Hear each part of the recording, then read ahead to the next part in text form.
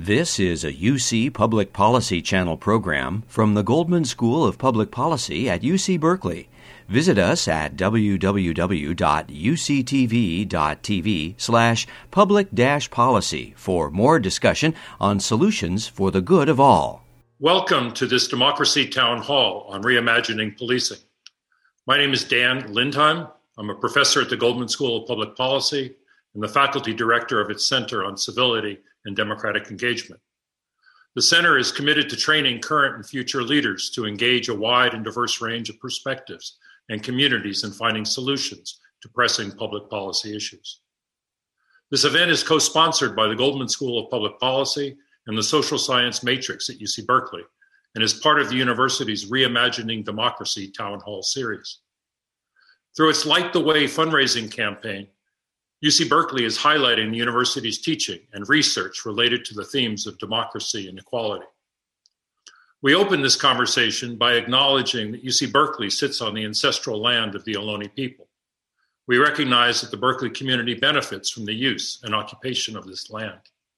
To learn more, we encourage you to visit the Sogaretē Land Trust website. In recent months, particularly following the police murder of George Floyd, there's been a call to abolish, defund, and reform the police. Many elected officials have called for 50% reductions in police budgets that account for substantial local government spending. At the same time, there's less agreement on the meaning of what could or should be abolished or defunded, or what can be meaningfully reformed. And the very language of abolish or defund has both advanced as well as complicated the crucial debate about the appropriate role of police and policing in our society. We have an extraordinary panel today that brings together experienced police, elected officials, and UC Berkeley experts to address these critical issues. I've asked panelists to briefly discuss their views on the appropriate meanings of abolishing, defunding, and reforming policing. In particular, can and should police spending be substantially reduced? Can functions now done by police be replaced by non-police? And how does all of this relate to addressing the major crime and violence that disproportionately impacts low-income and communities of color? Our first panelist is Commissioner Danielle Outlaw. Danielle Outlaw is currently the Philadelphia Commissioner of Police. She was previously chief in Portland and a longtime police officer in Oakland, rising to the rank of deputy chief. She runs the nation's fourth largest police department, employing more than 6,500 sworn officers and 800 civilians. She is the first African-American woman to lead the Philadelphia Police Department. Just a note, unfortunately, Commissioner Outlaw has to leave us early, so don't be surprised by her departure and don't be offended. Her boss has required her presence. Commissioner Outlaw. Thank you, Mr. Lindheim. Good afternoon, everyone.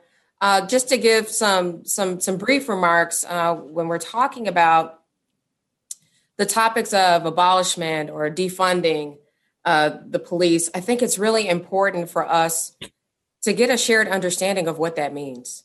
The terms are being put out there frequently, but no one really knows exactly what we're talking about. What exactly does the community want?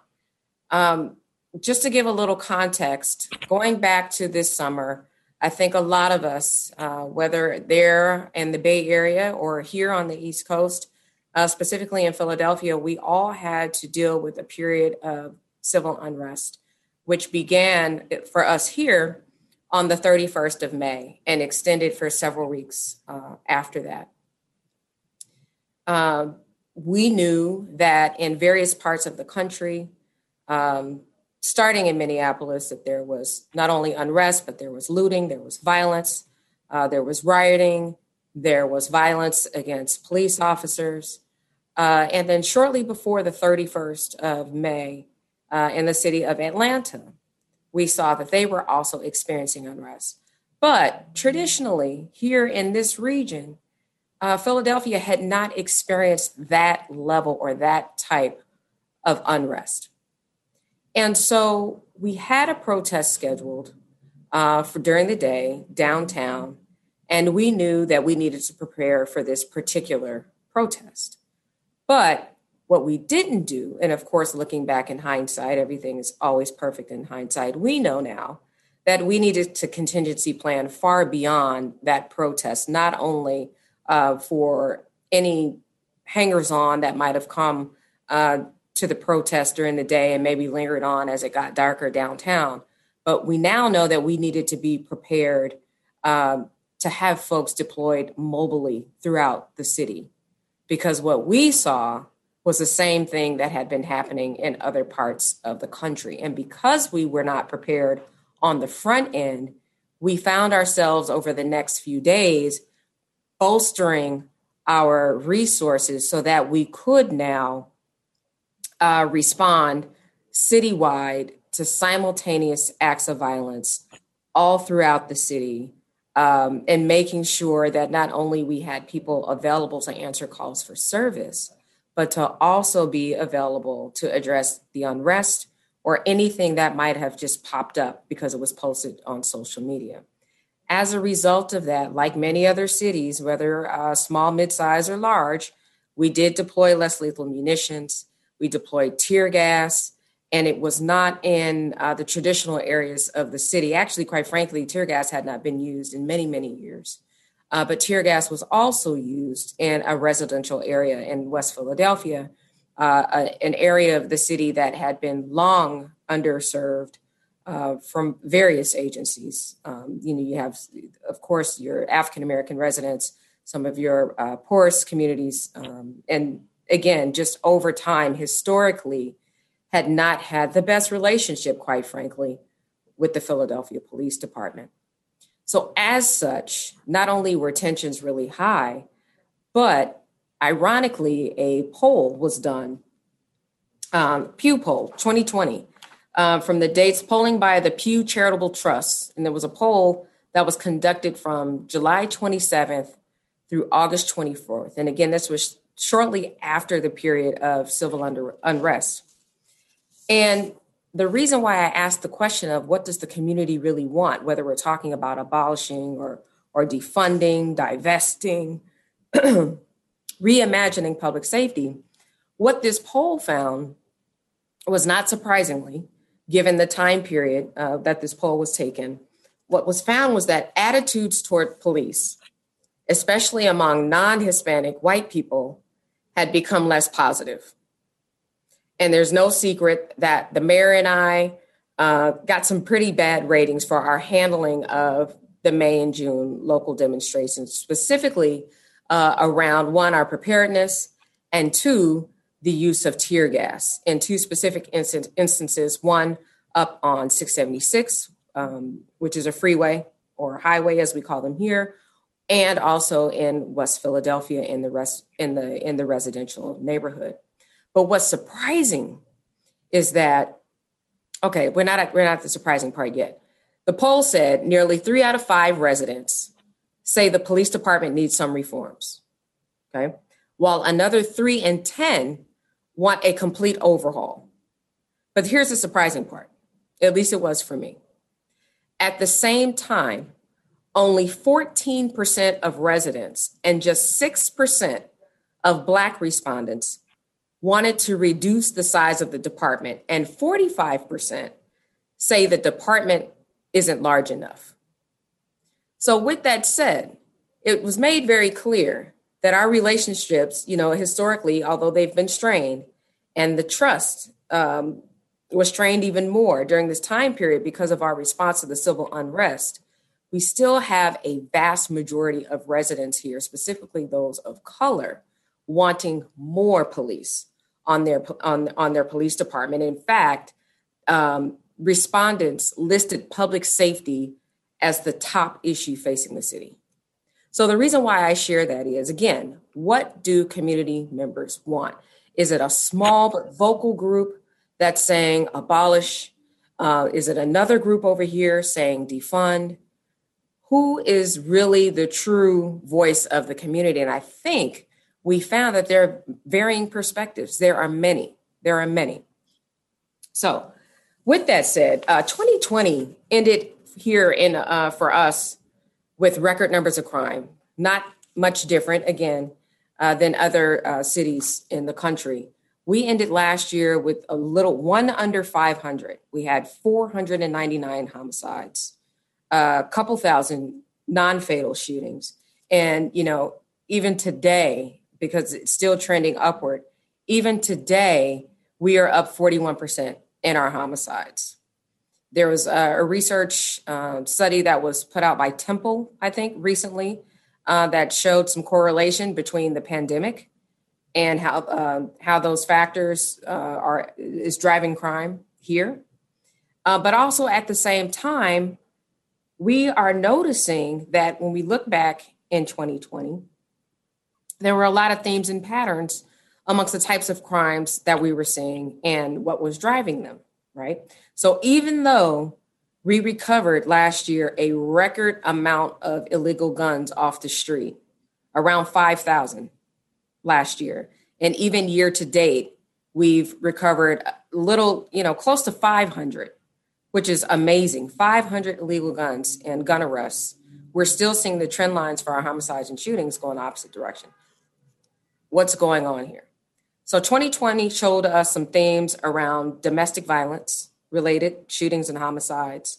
We saw some nexus between open air drug markets.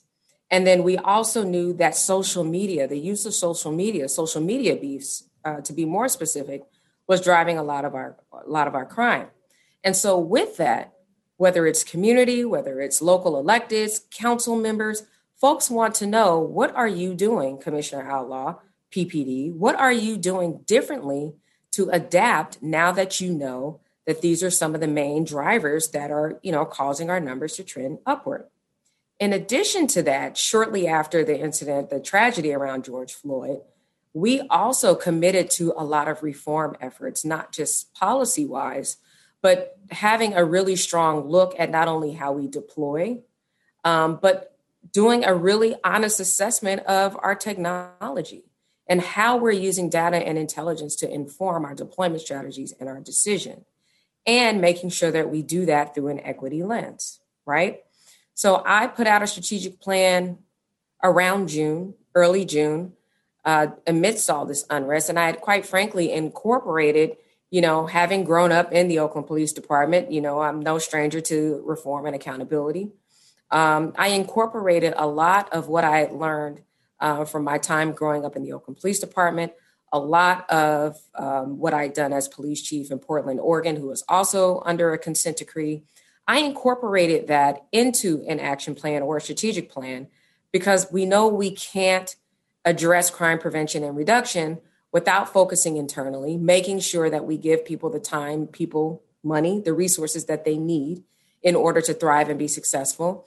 And we can't engage and include our community without putting our best foot forward, right? Making sure that we invest in ourselves so that we can provide the optimal service and so that people are now willing to, reestablish a trusting relationship with us because they see not only we're investing in ourselves, but we are enhancing our legitimacy in their eyes because we're following through and we're doing what we can to improve our clearance rates. We're doing what we can to ensure their safety when they do come forward as witnesses. So because all of these things are interrelated, I would say, I don't think we can commit to just any one thing. We can't commit to just saying, I'm going to, have more implicit bias training or procedural justice training and call it a day without focusing on how we, again, use technology, our research analysts, our crime analysts, the use of intelligence through our DIVIC, our real-time crime center to combat crime, and then therefore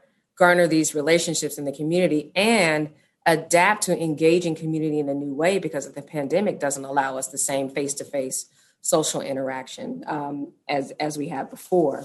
So I say all that to say, because I'm not sitting on a blank checkbook. Gone are the days where we can just throw officers in all of our hotspots and say, okay, it might displace the crime, so we'll just shift our officers over here and we'll just put more officers in the same spot. We have to be very targeted and intentional and very focused, very strategic with how we deploy because we don't have the luxury of just spending money.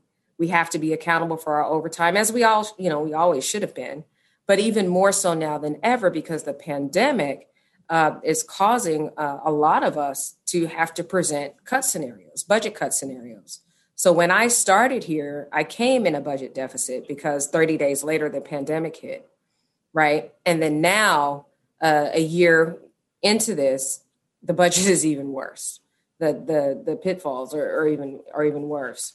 So cuts to police budgets, when you talk about defunding or even abolishing, let's talk about defunding. When you're talking about cutting police budgets, for us, because the majority of our costs are personnel costs, when you're cutting the police budget, you're cutting personnel, which means layoffs. Now, don't get me wrong, we have to do our part to look internally to make sure that we're working as efficiently as we can, right? Looking for any redundancies that may exist, taking a look at our organizational structure to see if it's top heavy in some places. Do we have some positions just kind of sitting there?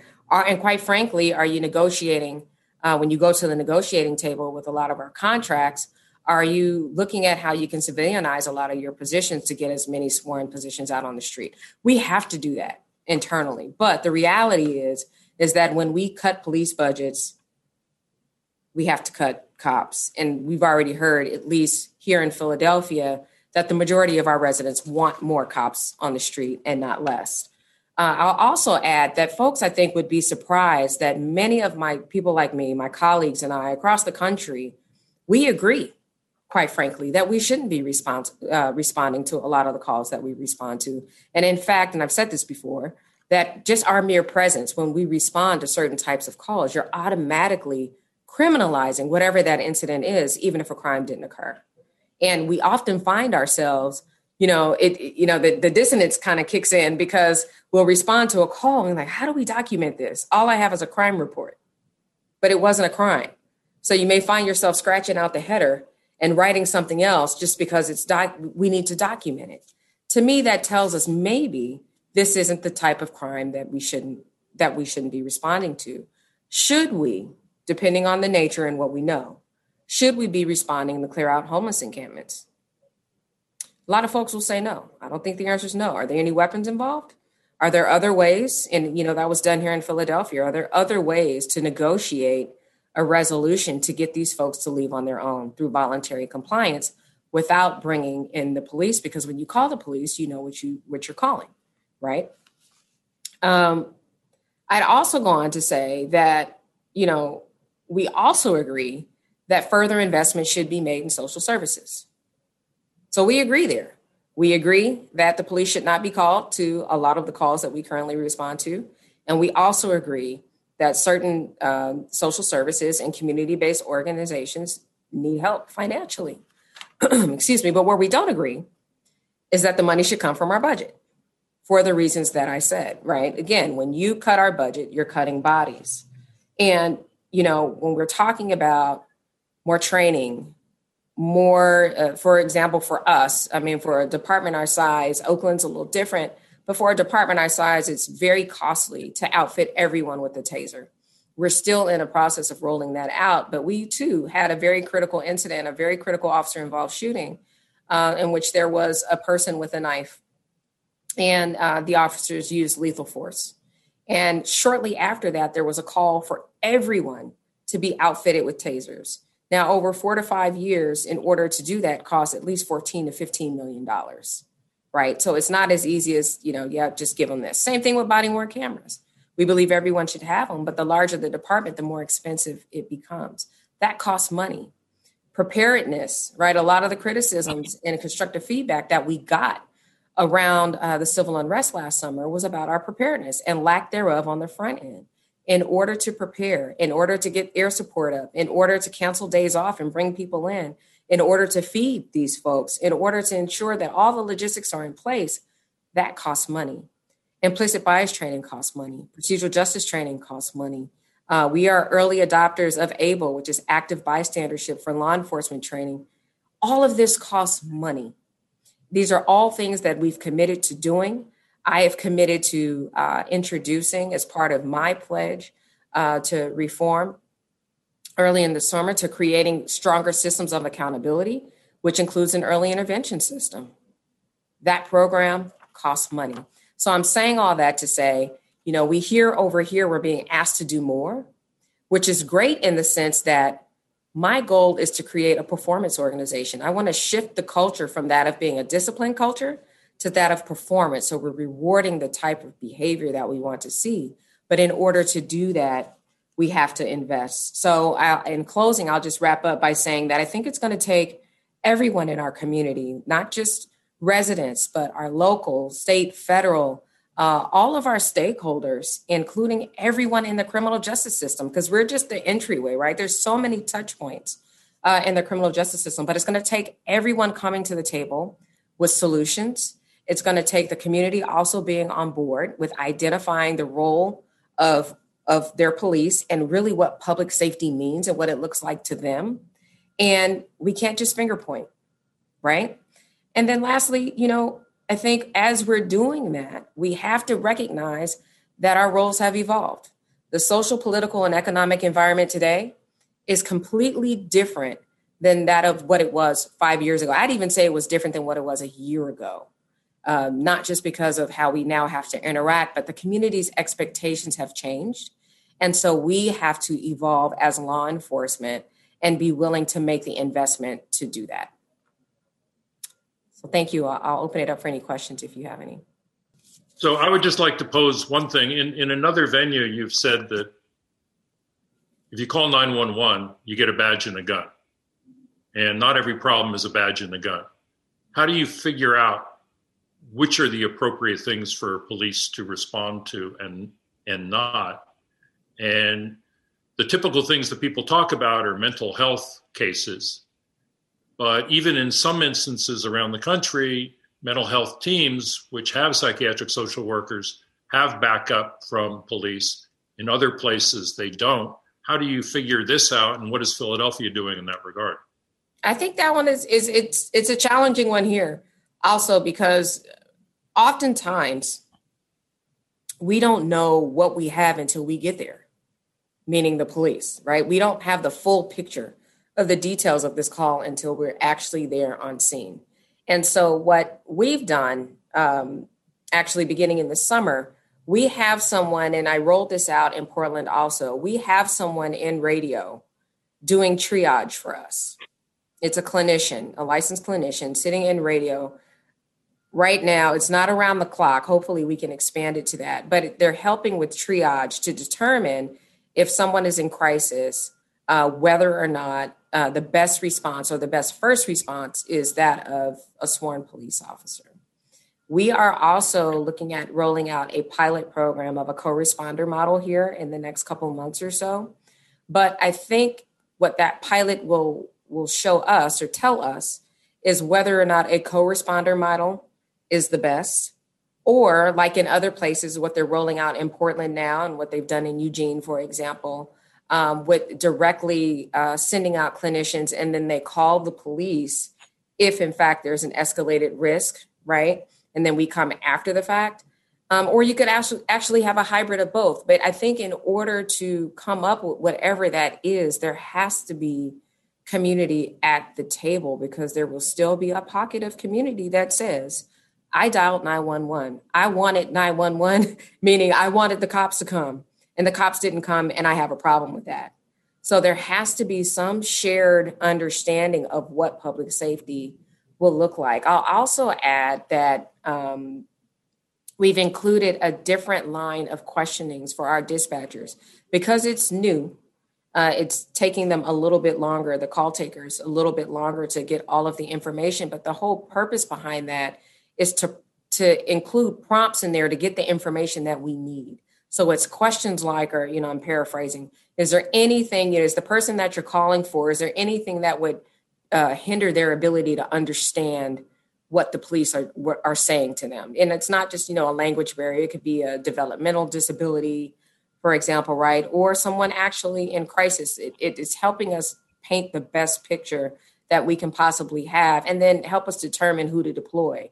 Do we need to send somebody that's crisis intervention trained? Do we need to ensure that a supervisor is also en route? Or, so we can be as best prepared on the front end prior to our arrival, as opposed to figuring it out as we all go. But I still think that one is a challenging one. And at some point here, We're just going to have to pilot what we're going to pilot, our co-responder program, and then see how it goes from there. Okay, thank you very much. And I appreciate your willingness to be here, and you can now absolutely go respond to your boss. I will do that. Thanks, everybody. Our next panelist is Nikki Fortunato Bass. She's president of the Oakland City Council and co-chair of Oakland's Reimagining Public Safety Task Force, which has the goal of redirecting 50% of police budget toward programs and services that address the root causes of violence. Council President Bass has been active in enhancing Oaklanders' public safety through leading the passage of the strongest COVID eviction moratorium in the state and a hazard pay bonus for grocery workers.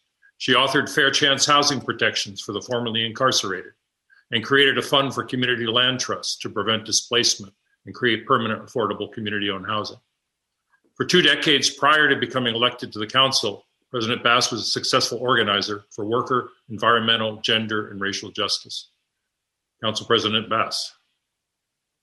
Thank you, Professor Lindheim.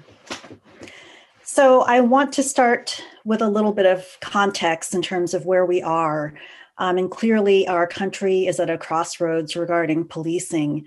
Here in Oakland, we know that it's been 18 years of noncompliance with the negotiated settlement agreement to achieve constitutional policing. We've had a police commission over the past 4 years, which has been struggling to have the necessary city resources to do its job. And then, of course, we've had the deaths of Oscar Grant, Richard Perkins, Demaria Hogg, Eric Salgado, and so many others to law enforcement. And with all of that, I believe it's the political moment here in Oakland, as well as across the country, to act for police accountability, for investments in our communities, and for transformative safety solutions. The other thing I want to share is that nationally, after the uprisings following the murder of George Floyd and after taking the White House from Trump, it's really important for us to recognize that the federal government has been dismantling our social safety net for decades. And it's cities that are at the front lines of dealing with this crisis of underinvestment, disinvestment in public housing, job training, healthcare, and other critical services. And so at every level of government, from the federal level to the local level, we have to restore and reinvest in these services for a just recovery from the pandemic and the recession. And we also have to do that to begin addressing the systems that create poverty and violence. And so here in Oakland, last summer, many of you all know, thousands of people reached out to the Oakland City Council expressing concerns that 44% of our general purpose fund budget goes towards policing. And that's much more than cities of comparable size. For example, Atlanta spends 30% of their budget on policing, Baltimore 26%, Detroit 30%, Nashville 21%. And so that amount of funding compared to just 2.4% towards Parks and Rec, 2.3% towards human service, and even less to other services that meet the important basic needs of our community, that's a huge disparity. And so the calls to divest in policing and invest in community recognize that BIPOC communities have been historically over-policed and under-resourced. And it's really focused on, this movement is really focused on investments in those root causes of poverty and violence. And study after study shows that a living wage, access to holistic health services and treatment, educational opportunities, stable housing, investments in these things are far more successful in reducing crime than incarceration. And that's really what I understand this movement to be about, as I've been a part of this Oakland community for over 2 decades and a part of working towards making sure that our communities have the basics in order to not just survive, but to thrive. And so here in Oakland, and I certainly appreciated hearing from Commissioner Outlaw, knowing her history here in the city, we've heard over and over from police officers themselves say that we can't arrest ourselves out of the problems. And over the 2 years I've been in office, I've been able to do ride-alongs with OPD in my district. One of the beats in my district, 19X, which includes the San Antonio neighborhood, is one of the top 3 beats with violent crime. And so I've done ride-alongs and I've witnessed operations on human trafficking, targeting Johns. I've been at the scene of illegal gambling where guns and drugs have been confiscated. I've seen drug dealing in our parks and on our streets. And these are the types of things that OPD is working on and should be working on. And at the same time, there are numerous calls for service about mental health issues, about homelessness, about neighborhood disputes, about quality of life issues, and other nonviolent and non-crime issues. And to address those nonviolent and non-crime issues, our residents need alternative responses. Crisis responders, mediators who are trusted by the community. And that's one focus of this reimagining task force in Oakland, as well as this broader movement. And then to address the root causes of violent and serious crime, our residents need mental health and health services, as many cities are talking about, youth programs, safe and stable housing, and real job opportunities. And so in Oakland, we've been working to address this larger call to reimagine public safety by being very intentional about what that can look like here in Oakland. In July, our city council formed a task force to reimagine public safety. And again, that's recognizing that the status quo is not keeping all of us safe. And so there are 17 members of this task force who are charged with making recommendations to council for our 2-year budget. And there are 3 goals or guiding principles that the task force has. The first is to increase safety. Again, knowing that safety is not delivered equitably in our city. And our 2018 Equity Indicators report showed that with an average score of 13 out of 100 in terms of public safety. Secondly, to create alternative responses to non-criminal, non-violent calls for service. And then thirdly, to invest in the root causes of violence and poverty.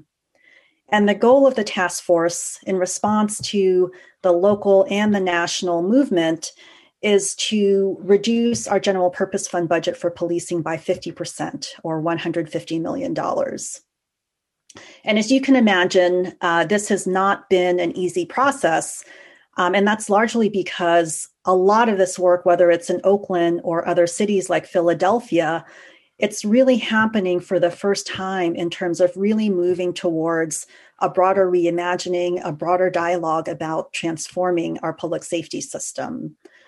So in Oakland, since September, we've had 17 volunteer task force members, together with literally hundreds of volunteers participating in 5 advisory boards, doing incredible research, asking hard questions, and really digging into how we're currently spending our police resources and how we could shift those investments from enforcement and punishment to prevention and wellness. And that work has also been supported by incredible community engagement. And I think one of the important things about this process is that it's a thoughtful and transparent public process. You know, these decisions are made with a recognition that there's violence and trauma that exists and that has been exacerbated in our communities of color. We're seeing that through increases in shootings and homicides during this pandemic. And this task force is also rooted in data and research, along with deep listening in terms of the needs and the ideas of our BIPOC communities. So again, we've been in this process officially since the end of September. And just last week, the advisory boards delivered 114 draft recommendations out into the broader community for feedback and engagement. And there's a lot to dig into regarding these recommendations. I'll highlight just a few of them.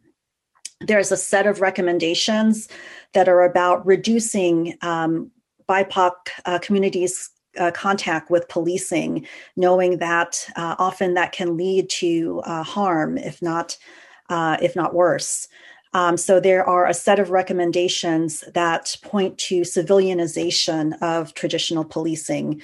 So one recommendation, for example, calls for moving most traffic enforcement to our Department of Transportation.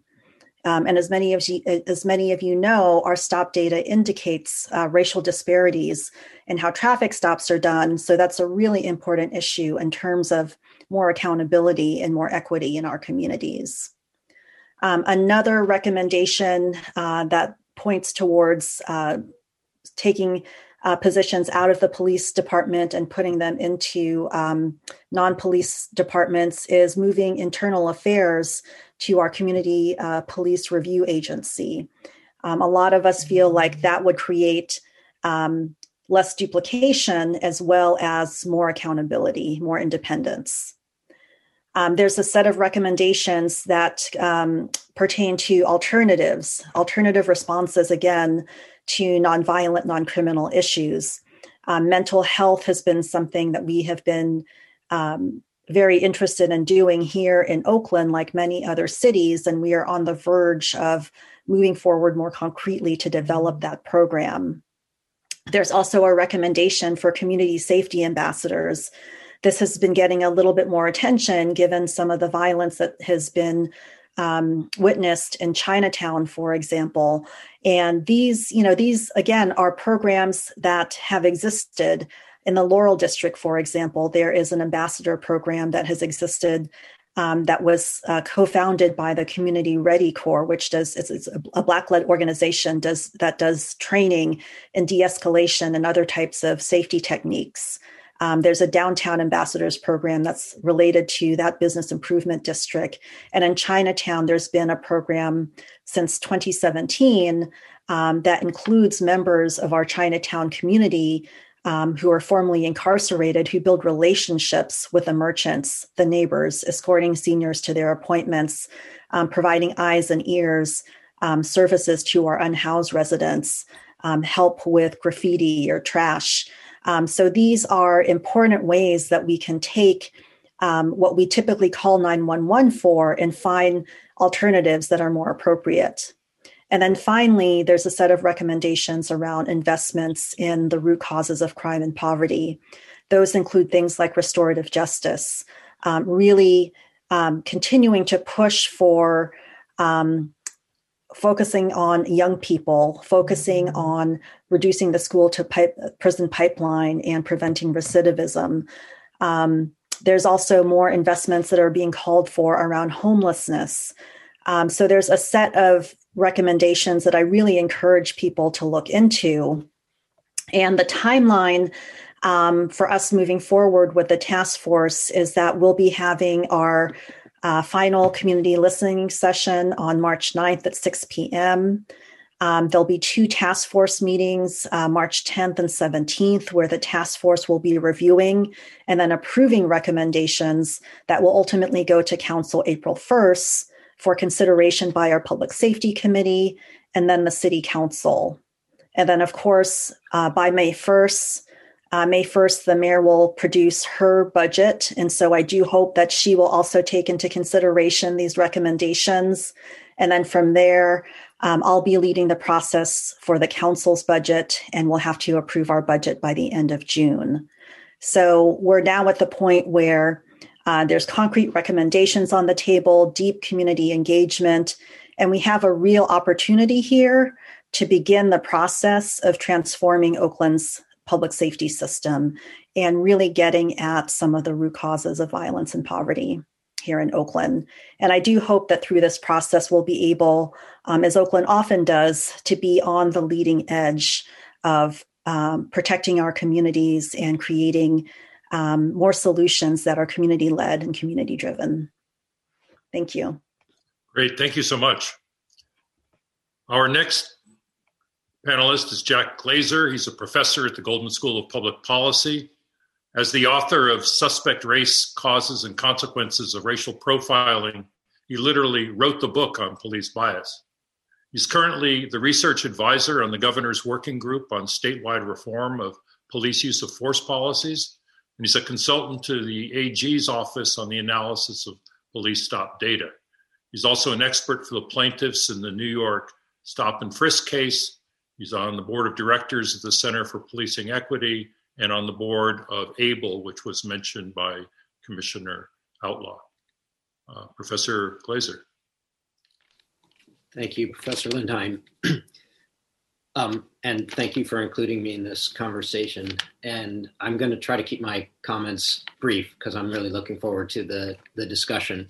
And I just want to make a couple of points that I think I can express with a reasonable degree of confidence based on 20 years of research in this area, and that I think are particularly relevant. One comment is simply that racial and ethnic bias in policing is real. It appears in decisions about who gets surveilled and stopped and questioned and searched and used force against and arrested, et cetera. And that's not an indictment of policing in particular. It's part of the human condition. Bias is widespread, but police have a particular responsibility, and they have unusual authority and power, and they literally have the power to take human life. And so it's especially important in that domain. But we shouldn't be under the illusion that there aren't racial disparities that are caused by bias in policing. But another clear and important insight is that policing is extremely hard. And it takes a tremendous emotional toll on officers and on their families and their relationships. And so we need to bear in mind the costs that officers bear for having to do this extremely difficult job. And it's an often relatively thankless job as well. Turning to the notion of defunding policing and reimagining policing, I don't have any easy answers there. But I think, one thing to bear in mind is what are the things that officers do on a daily basis? And much of what they do is responding to calls for service. And so the discussion around how to reimagine responses to 911 calls and calls for service is well conceived. And there's going to have to be a lot of work. And we heard from Commissioner Outlaw that they're doing this work in Philadelphia, and they've been doing this work for a very long time in Portland. And different cities are trying things, but it will take time and probably years to figure out how to effectively reallocate and redesign the 911 reporting system so that non-armed, non-police responses can be made. Another part of what police officers do is what's called proactive policing, and it takes up less of their time, depending on the city, than responding to calls. But it takes up a substantial amount of their time, and in some cities it takes up quite a bit. And by that I mean the discretionary stops, mostly vehicle stops, but sometimes pedestrian stops, like stop and frisk in New York City, where police are using their discretion to make stops of an investigatory nature, the overwhelming majority of which statistically turn out to be fruitless. And they also end up being racially disproportionate. And one particularly compelling piece of evidence for the racial and ethnic bias that I referenced earlier is that looking across many jurisdictions, and now with statewide data from California, it's clear that whites who are searched by police are typically more likely to yield contraband and weapons than Blacks and Latinos who are searched by police, suggesting strongly that they are subjected to a higher threshold of suspiciousness in order to get stopped and searched in the first place. And one of the recent findings from the California-wide data from the Racial and Identity Profiling Act is that that's driven almost completely by relatively high discretion stops like consent searches, high discretion searches. And so it's these discretionary behaviors, this proactive policing, where a lot of the bias finds a foothold and causes disparities. And so that's in a way good news for reimagining policing, because a lot of those kinds of activities are not particularly fruitful, and a lot of it can be eliminated. And in cities like New York, which used to stop almost 700,000 pedestrians a year for stop and frisk purposes and is down to under 20,000 a year and does not see a corresponding increase in crime, it shows that that police departments can operate that way without those kinds of activities. So that there's a lot of opportunity for reallocating police time and resources. One thing that I worry about, though, is that if a lot of police community contact is altered so that it's increasingly, a greater proportion of it is increasingly crime related and investigation related, as opposed to the kinds of things that end up where police are helping people, that this could actually have an unintended consequence of hardening police officers and making their job have an even greater emotional toll. So that I think is something that reformers need to bear in mind. And I think that a fairly straightforward answer to that is to build in positive community-oriented policing activities for police, which is something they should be doing anyway, and that every department will tell you they are doing, but rarely is theoretically coherent in the sense that it could be driven, for example, by the psychological research on intergroup contact, which is a very robust literature that shows that putting people into positive contact with each other tends to reduce biases and promote trust.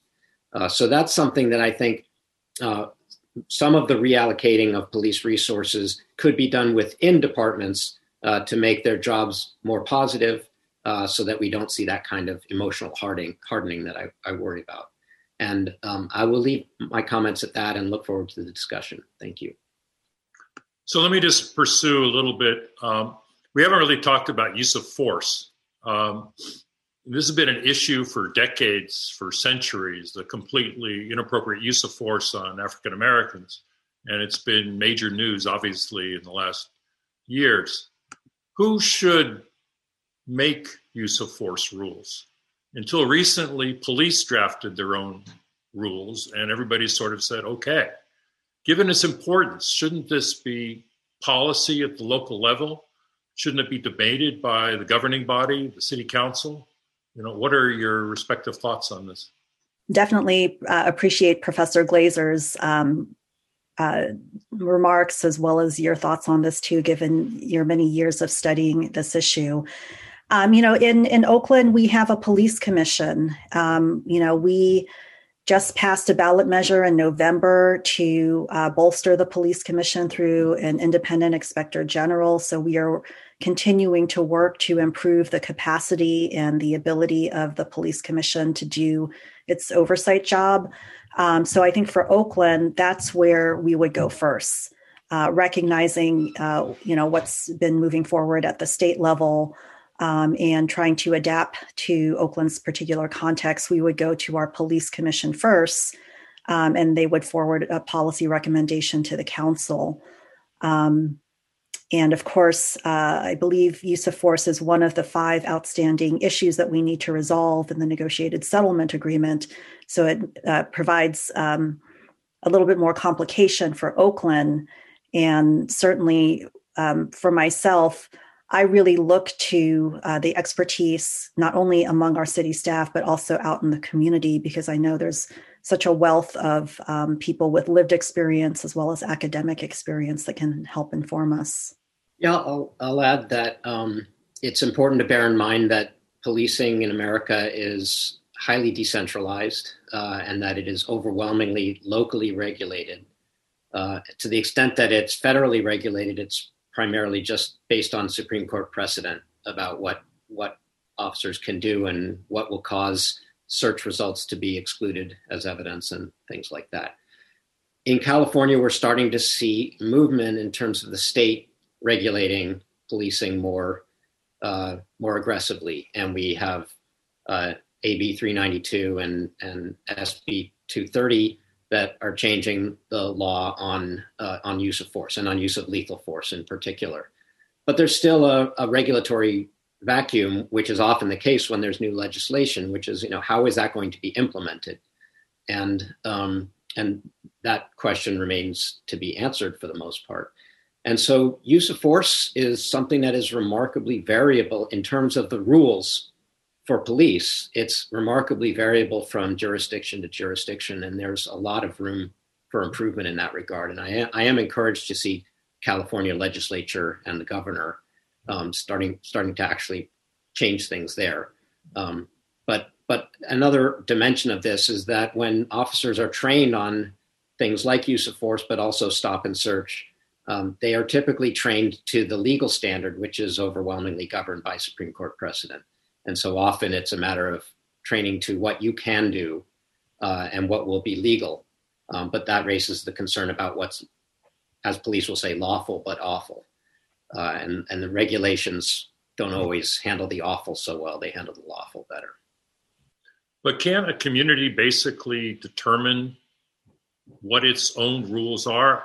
They can't do that from a legal perspective in the sense of you can't be prosecuted for violating those rules if there are Supreme Court precedents. But isn't it really up to a community rather than, let's say, a police department to determine, what are acceptable rules for engagement in a city? And I know that there was a lot of effort in Oakland to try to get police to understand that they shouldn't put themselves in situations where they were going to have to use force, and that people did this last frame analysis in which possibly in the last frame, the use of force might have been justified. But if police didn't put themselves in that kind of position, that you never be in that position. So isn't that something that a city itself can really address? I'll just quickly say that, that's been a difficult task for cities to do. Part of it is a political challenge that police unions wield a lot of political power and they push back hard against these kinds of things. And then the Supreme Court, again, precedent on qualified immunity and on the final frame analysis tends to carry the day. Although there's a very recent Supreme Court ruling that suggests some movement on qualified immunity. So it's a strange issue. You would think that local governments would be able to regulate this more effectively, but it ends up being challenging. And I would be very curious to hear what Councilmember Bass thinks about that. Yeah, I would just add that one of the challenges is how we go from policy to training to what happens out on the street. So we had a recent example on the city council where, we wanted to, actualize a policy on preventing the use of chokeholds, carotid chokeholds. And that really boiled down to, two sets of recommendations from our police commission and from OPD around how the training would happen. And we had to really work to reconcile that. So these are incredibly complex issues, and, getting involved as a council member in understanding how to make good decisions, it's really illuminating to see that, some of these decisions get down to how are we going to train on this? Where can an officer actually place their shin? So it's incredibly complex. And, that's also partly why I think this reimagining work is trying to really focus on how do we meet people's basic needs and prevent crime so that there's less opportunity for these types of interactions and less opportunity for crime. So, I'll just stop there. Let me, we've got a bunch of questions from the audience. Let me pose one. Commissioner Outlaw had mentioned about the poll results indicating that African Americans were less interested in the defund and the loss of police officers. Somebody is posing the question that the 5 Black members on Oakland's Reimagining Board were particularly concerned about the uptick in crime and violence in Flatland and communities of color, and actually said that this was not the appropriate time to defund the police. How do you frame that issue? How do you talk about that issue? So we had our last task force meeting on Wednesday, and for that particular meeting, we had some report backs on the community engagement that we've been doing. And specifically, there were report backs on surveys that were done by Urban Peace Movement, as well as with the Young Women's Freedom Center. And both of those surveys were deeply engaging the Black community in particular, folks who have been involved in the criminal legal system or are more high risk at being involved in the criminal legal system. And I think that's really instructive, and those results should be on our website. If they're not already on there, they will be soon. It's oaklandca.gov/reimagine safety.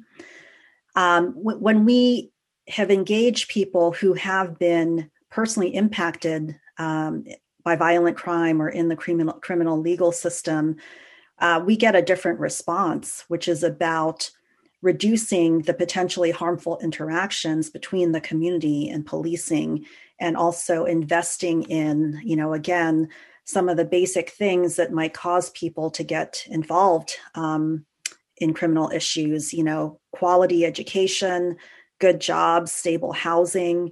So I think there's a very important voice of the impacted community that also needs to be broadly heard, as well as, as we look at these recommendations, looking at how we spend officers' time more effectively.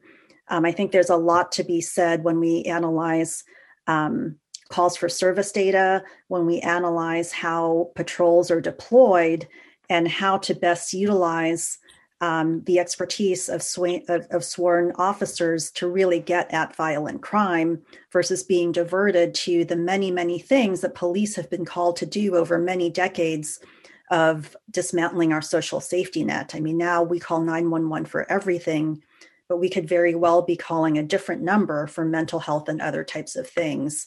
And so, I think as we look at these recommendations and we really understand how police are using their time, there's more that could be done to focus those resources on responding to violent crime, investigating violent crime, and really conducting that intelligent policing that we were talking about before we went live, so that we're really getting to the source of the problems. We have another question that how do we change the organizational culture of police departments to better serve communities of color? Either of you have thoughts on that? A really hard question. I mean, it's a good question. It's a really hard problem. And policing experts will tell you that culture trumps policy every day of the week. And that the cultures which are inculcated over many decades are very hard to change. And that it remains a big part of the problem. And it takes time, but it has to be, it takes leadership, and it takes time, and it takes concerted effort.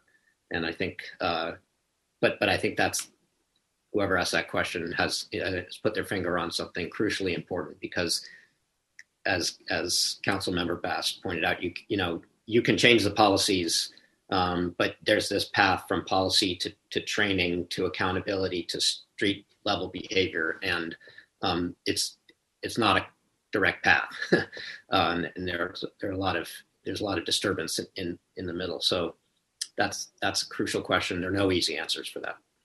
Leadership is really important. So we've had so many police chiefs in the past couple decades, 3 police chiefs over my 2-year tenure as a council member.